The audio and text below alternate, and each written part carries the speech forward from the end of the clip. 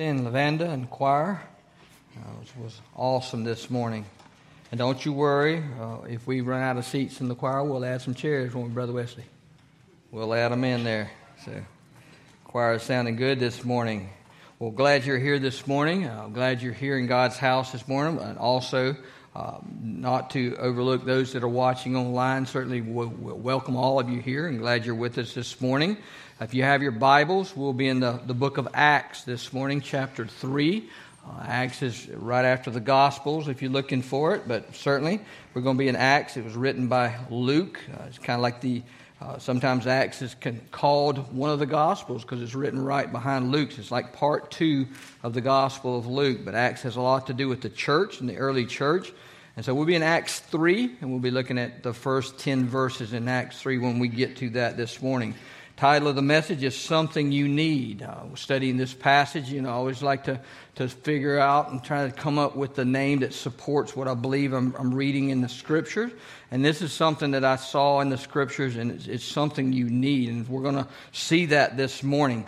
Over the last several weeks, we spent a significant amount of time talking about our relationship, the relationship that we have with God.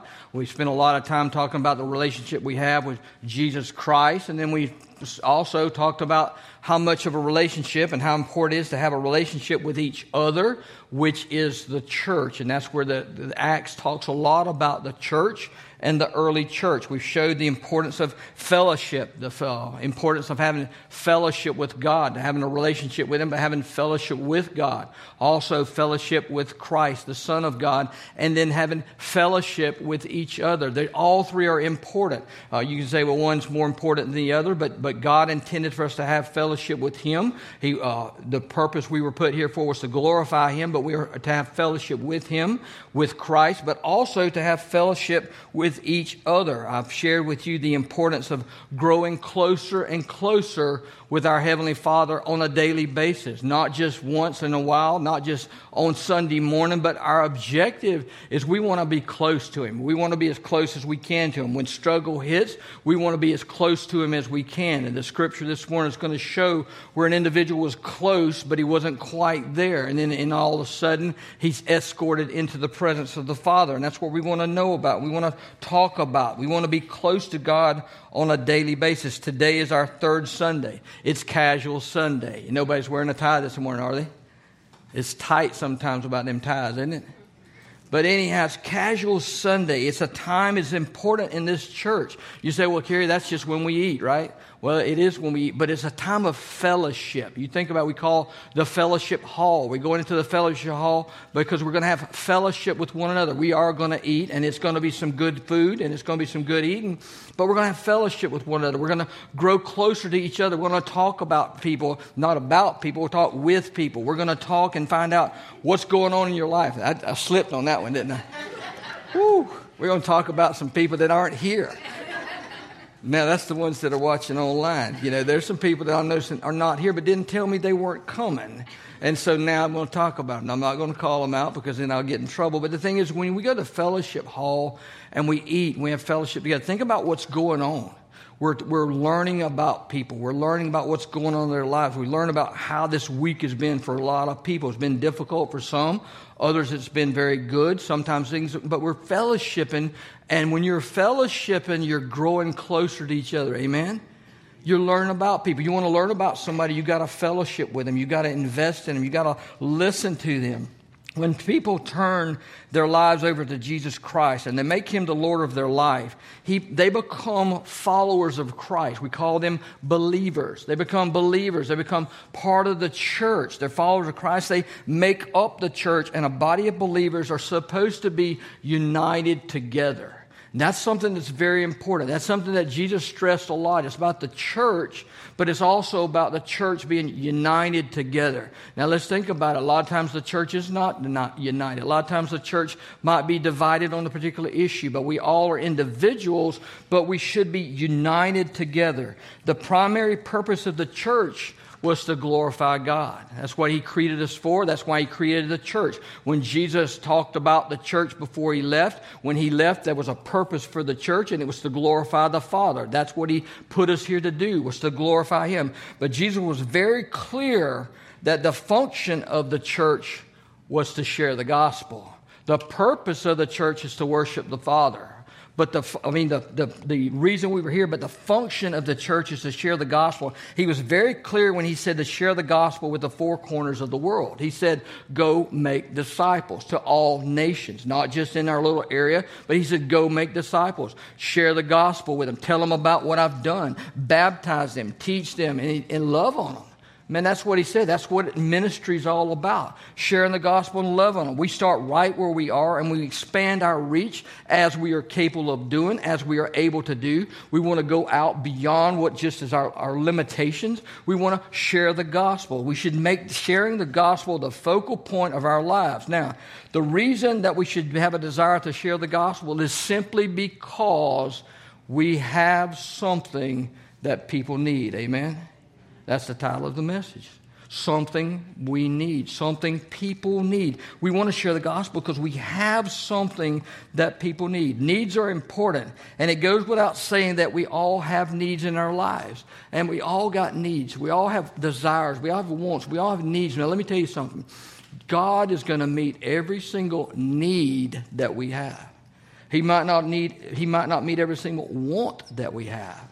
But he's going to meet every single need that we have in our lives. He always meets our needs. Now, there's nothing more important in this life that we live other than having the gospel anchored inside of our life, other than having Jesus Christ come and live inside of our life. That is the most important thing that we can have in this life. Now, when we receive the gospel that we need and the Holy Spirit comes inside of us, we become children of God and God adopts us into his family. Amen? We are part of the family of God. I'm so glad I'm part of the family of God. That sounds like a song, don't it? What do I say? I'm glad I'm part of the family of God. I can't think of nothing more important than being part of the family of God. Now, I'm going to tell you something. I'm about to get excited, okay? It's okay, though, right? Because if you become a believer and your life has changed, doesn't that make you excited? Yeah. Things that get you excited, all right? We become part of the fellowship of the church. We become body of the believers. This morning, I want us to open up God's Word together to the book of Acts and see how Dr. Luke reveals to us the function of the church. If you are able, would you stand with me in honor of the reading of God's Word, starting in Acts 3, starting in verse 1.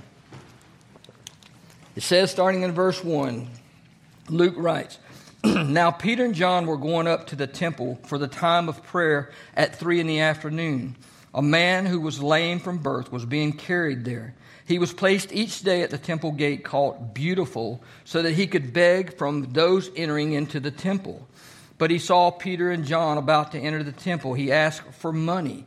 Peter, along with John, looked straight at him and said, Look at us. So he turned to them expecting to get something from them. But Peter said, I don't have silver or gold, but what I do have I give to you. In the name of Jesus Christ of Nazareth, get up and walk. Then taking him by the right hand, he raised him up, and at once his feet and ankles became strong. So he jumped up, started to walk, and he entered into the temple with them, walking, leaping, and praising God. All the people saw him walking and praising God, and they recognized that he was the one who used to sit and beg at the Beautiful gate of the temple. So they were filled with awe and astonishment at what had just happened to him. Pray with me. Father God, I ask that you bless the reading of your word. God, I ask that you cleanse me of every sin, cleanse me of every impurity. Father, I ask that you hide your servant behind the cross and allow me to deliver your message to your people. These things I ask in your Son's precious and holy name. Amen. You may be seated.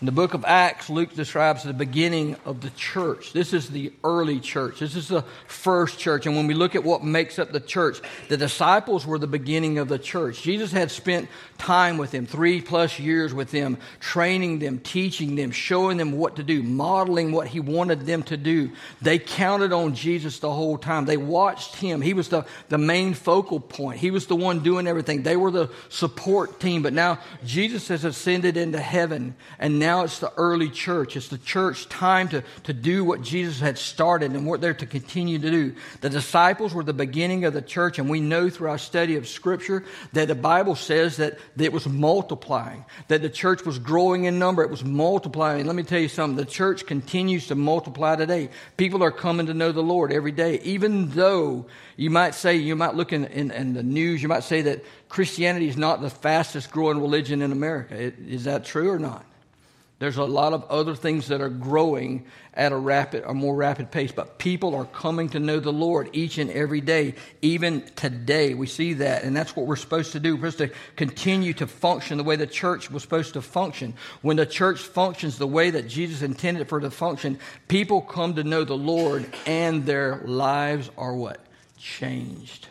That's what makes a difference. This young man and this lame beggar is going to have a changed life. When God comes into people's life through the power of the Holy Spirit, when the Lord comes into their life, Jesus Christ comes into life, their life is changed, and it's changed forever. So we look at it, it would be safe to say that the function of the church is one of the most important aspects of human life. Even though we have physical needs, even though we have a lot of surgeries that have taken place, even though we have things that have happened to people's bodies, even though there's struggle in this world, the most important thing is the function of the church is to share the gospel, because that is the most important thing that they could come in contact with. Man, my voice get a little raspy, ain't it? Huh? It's okay. I'm going to pull through. I'm going to make it. Y'all with me? All right, get Monica to come up here and finish it for me. In order for the church to function the way Jesus intended for it to function, there has to be unity in the church. Man, we can have our own opinions, but there has to be unity in the church. When we look at it, we're going to look at this a little bit further. There may be differences because we are individuals. We all have different opinions, but there has to be unity in the church. We must be unified and be close to Christ the way He wanted us to do. When you look at John chapter 17, Christ prayed for unity among His disciples. He prayed for unity among all believers. He wanted us all to be unified. He wanted us to be connected to the way that we need to be connected. He wanted believers to be unified the way that He and the Father were unified, the connection that they had. He wanted us to be connected to the vine as branches. He wants to be drawing nutrient from the vine. He wants to be connected to Him through the vine. He wanted constant communication with the Heavenly Father. Man, we need constant communication. Christ had constant communication throughout His life on this earth, with the exception of the time He was hanging on the cross, when He took sin upon His shoulders, my sin and your sins. He was in constant communication. He wants us to have constant communication with God. Let me tell you something. You can have constant communication with the Father because He is always available. Amen? It doesn't matter where you're at or what time it is. You can have constant communication with Him. He wants us to have constant fellowship with Him, and He wants us to have constant prayer with Him. Let me tell you something. That's hard to understand a lot of times. I want to share something with you. Constant prayer doesn't mean praying 24 hours a day, 7 days a week. Not necessarily. If you want to, that's fine, but that's not what He's talking about. It means don't hang up the phone when you're on the phone with Him. Y'all know what that means, don't hang up the phone? You got to be over, 50? To understand that one? Don't hang up the phone. Younger people have no clue what hanging up a phone is, right? What does it mean to hang up a phone? It means the line is open. All right, we don't hang it up. We pick it up. We talk on it. And for young people, here's the thing. Take your cell phone and you call somebody, don't mash the red end button. That's what it means. It means leave it open because God's there to talk with us. He wants to talk with us. Don't hang up the phone. We want to have an open conversation with Him. When Christ comes into the heart of a new believer through the work and the power of the Holy Spirit, that life is changed, and it's changed forever. I've seen it happen. It gets me excited. You cannot have a genuine encounter with God without it changing your life. And your interest changes. Your desires change. Your focus changes. You want to be in God's house. And you want to come to church. You want to be in His Word. You want to study His Word. You want to be in prayer with Him. You want to have fellowship with Him. And you want to have fellowship with His people. Amen? With the family of God. You want to be in their house. In our passage scripture this morning, we see that Peter and John gave a paralyzed beggar something that he needed. It wasn't necessarily what he was asking for. It wasn't necessarily what he thought he needed, because he did not understand what he truly needed until after he got it. And that's the way lost people are a lot of times. You don't realize you're lost, and you don't realize what you need. You know you need something, but you don't truly, honestly realize it up front until after you receive it. This man has a physical need and a spiritual need. And many times all of us do. We all have physical needs. We all have spiritual needs. Even though we may be believers, we still need to grow closer to the Lord. We still have a time that we want to have a spiritual need. We need to grow closer to Him. There may be struggle in our life that's putting a strain on what we're dealing with. We all have these same needs. He had a physical need and a spiritual need, and he was begging for anything that would contribute to his physical survival. This man was just trying to make it through to the next day, because that's what beggars did. They didn't have any other way of gaining anything other than begging people to give them something to get them through to the next day. What he needed was something that would contribute to his spiritual life, something that was going to give him an eternal satisfaction. He had been placed in front of the temple gate on a daily basis, day after day after day. And you're talking about, this is a full-grown man, been placed there. He was lame from birth. And so he'd been placed at the temple gate every single day, begging for something every single day. He had been placed there day after day. And the Bible says, and there's a lot in this scripture. I mean, there's a lot going on. The Bible refers to this particular gate as the beautiful gate. Can you imagine any gate not being beautiful going into the temple? But it specifically referred to this particular gate as the beautiful gate. And if you studied, the scholars believe that the beautiful gate was the eastern gate. When you go into the temple, there's 9 gates that enter into the temple, but this one was the beautiful gate. This man could be found there begging for anything that he could get just to survive. Now, we go back and you look in Jesus Christ's ministry. When you're reading in the Bibles, Jesus went to the temple on a regular basis. He encountered many, many beggars on his way. He never missed an opportunity to change somebody's life. He performed miracle after miracle right at the entrance to the temple. And we see that in the gospel. The Bible says he never missed an opportunity to change a life. But let me ask you something, church. God has placed us here for a reason. And that reason is to change the lives of people through sharing the gospel, which is a life-changing message. Amen? That's what He's put us here for. He didn't just put us here to come have lunch or have breakfast. He didn't put us here just to have a place to go on Sunday morning, Sunday night, Wednesday night. He put us here for a purpose. There's a lot going on outside of these walls. That's where the mission field is. Man, there's a mission field out there, and that's what He's put us here to do. If what the early church did, this the current church continues to do. Now let's look at it a little further. Peter and John were often found together throughout Scripture. Man, we look at Peter and John. You think back. Peter and John were fishing together when Jesus called to them and said, hey, follow me. That's where they were together. They were fishing partners. They might have been in separate boats, but they always fished together. They were a team. They were found together. They prepared the last Passover for Jesus Christ. They ran to the tomb on that first Easter morning because they wanted to see what was going on. They heard that it was empty, but they wanted to see. They were together at that same time. They ministered to the Samaritans who believed in Jesus Christ. All these are things that show in the Bible where Peter and John were serving together. Man, they worked together. Now that Christ had ascended to heaven, things are different now. When Christ ascended to heaven, they're on their own now. They got the power of the Holy Spirit, which is different. They didn't have the power of the Holy Spirit when Christ was here. They had Him to show them, to teach them, to comfort them. But now He's not there anymore. He's in heaven. He's at the right hand of the Father. He's sent the Holy Spirit, the helper, to help them. And He's inside of their hearts. He's guiding them. He's directing them. He's giving them boldness to talk about what He wants them to talk about. Just like, now let me tell you something. It's the same Holy Spirit that you have. It's no different. The same one that was giving Peter and John all this strength and power to heal and to comfort, it's the same one that's inside of each of us. Now that Christ had ascended, they were filled with the Holy Spirit. The apostles were no longer competing for greatness. They were no longer competing against each other. They were working together faithfully to build up the church. Amen? That's what we're supposed to do, work faithfully to build up the church, to bring people to know Jesus. It is important to understand that disciples are no longer working independently. I wanted to share that with you, and I shared that with Patty. They're no longer competing over who's going to be sitting at the right and the left hand of Jesus when He enters into His kingdom. They're no longer competing with each other. They're united in service ministry. They're part of the first church. And they were functioning the way the church should function. The fact that Peter noticed this lame beggar, when you think about it, he noticed this lame beggar because the Holy Spirit put it on his heart. The Holy Spirit told him, the Lord told him through the power of the Holy Spirit, I want you to heal this particular beggar. When you think about it, man, they were probably tons of beggars out there.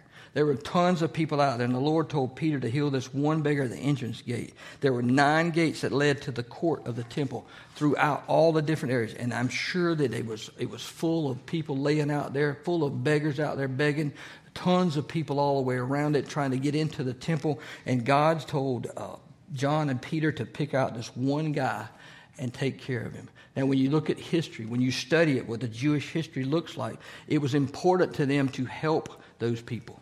It was part of their commitment to serve. They would always give things to the poor. They would give things, they would help these beggars. They would give them something that they had. And the beggars knew that. It was beneficial for them to be at the temple gates because that's how they survived. And we look at Peter and John had no money to give. I got no silver, I got no gold, I got no money, I got nothing physical that I can give you. Money was not what this man needed. He needed salvation for his soul and healing for his body. And money cannot provide either one of those things. You can't buy salvation, amen?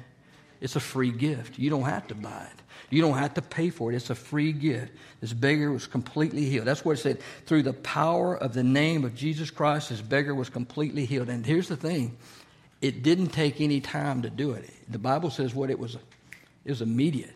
When you come to know Jesus Christ, when you invite him in, it's a changed life. It is immediate.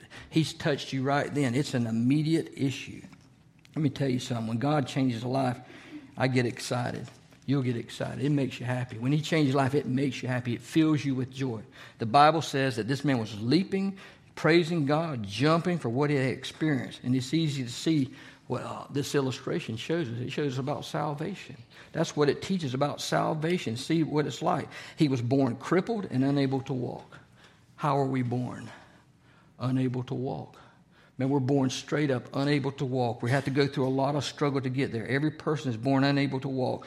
Because of the fall of Adam and this lameness he passed down, God passed through Adam. Adam passed down through us all the different issues of sinful nature, and we've inherited every single bit of it. This man was poor, and we're all sinners poor.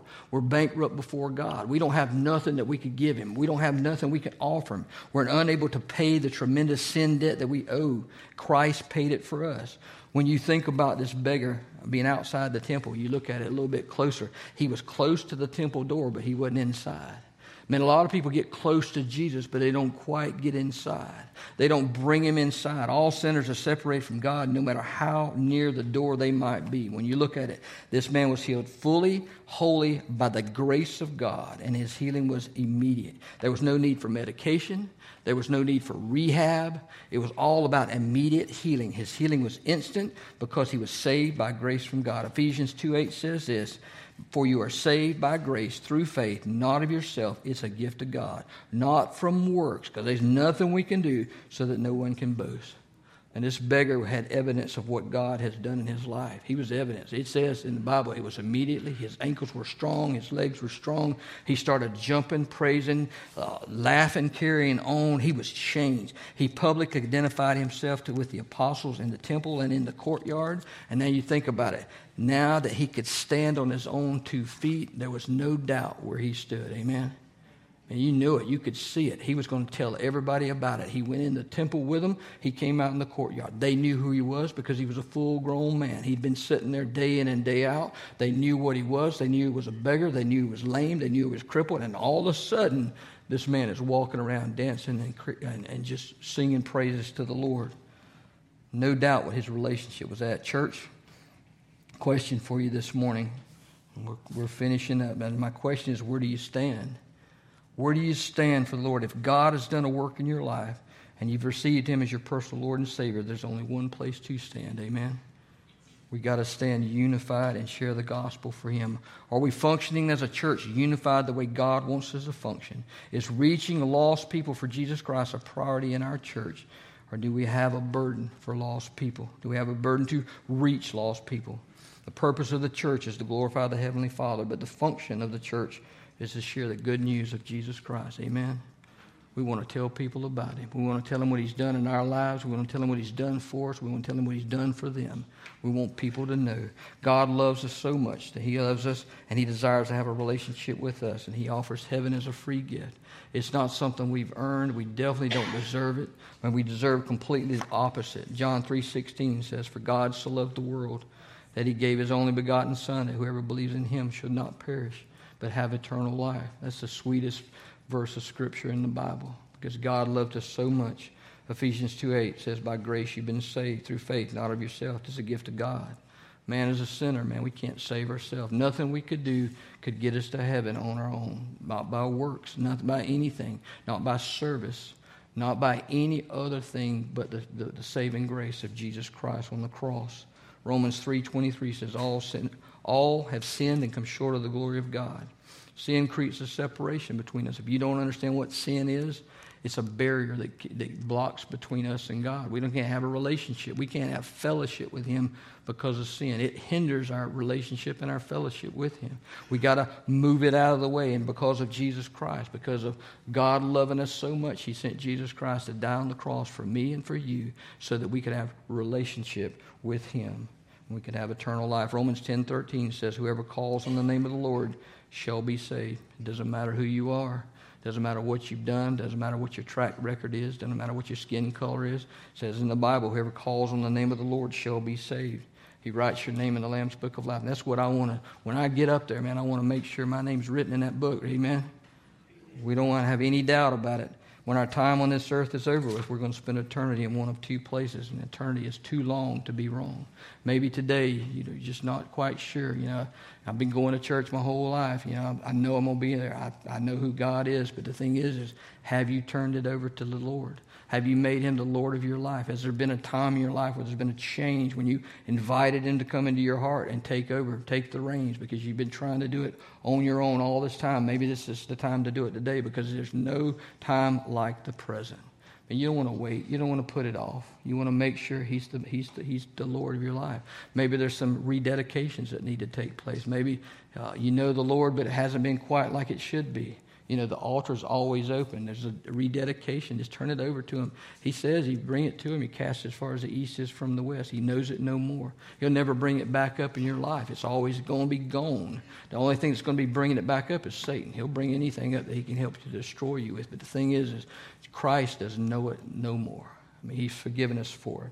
Romans 10:9 says, if you confess with your mouth that Jesus is Lord and you believe in your heart that God raised him from the dead, you will be saved. All you got to do is invite him in. In a moment, we're going to have a hymn of invitation.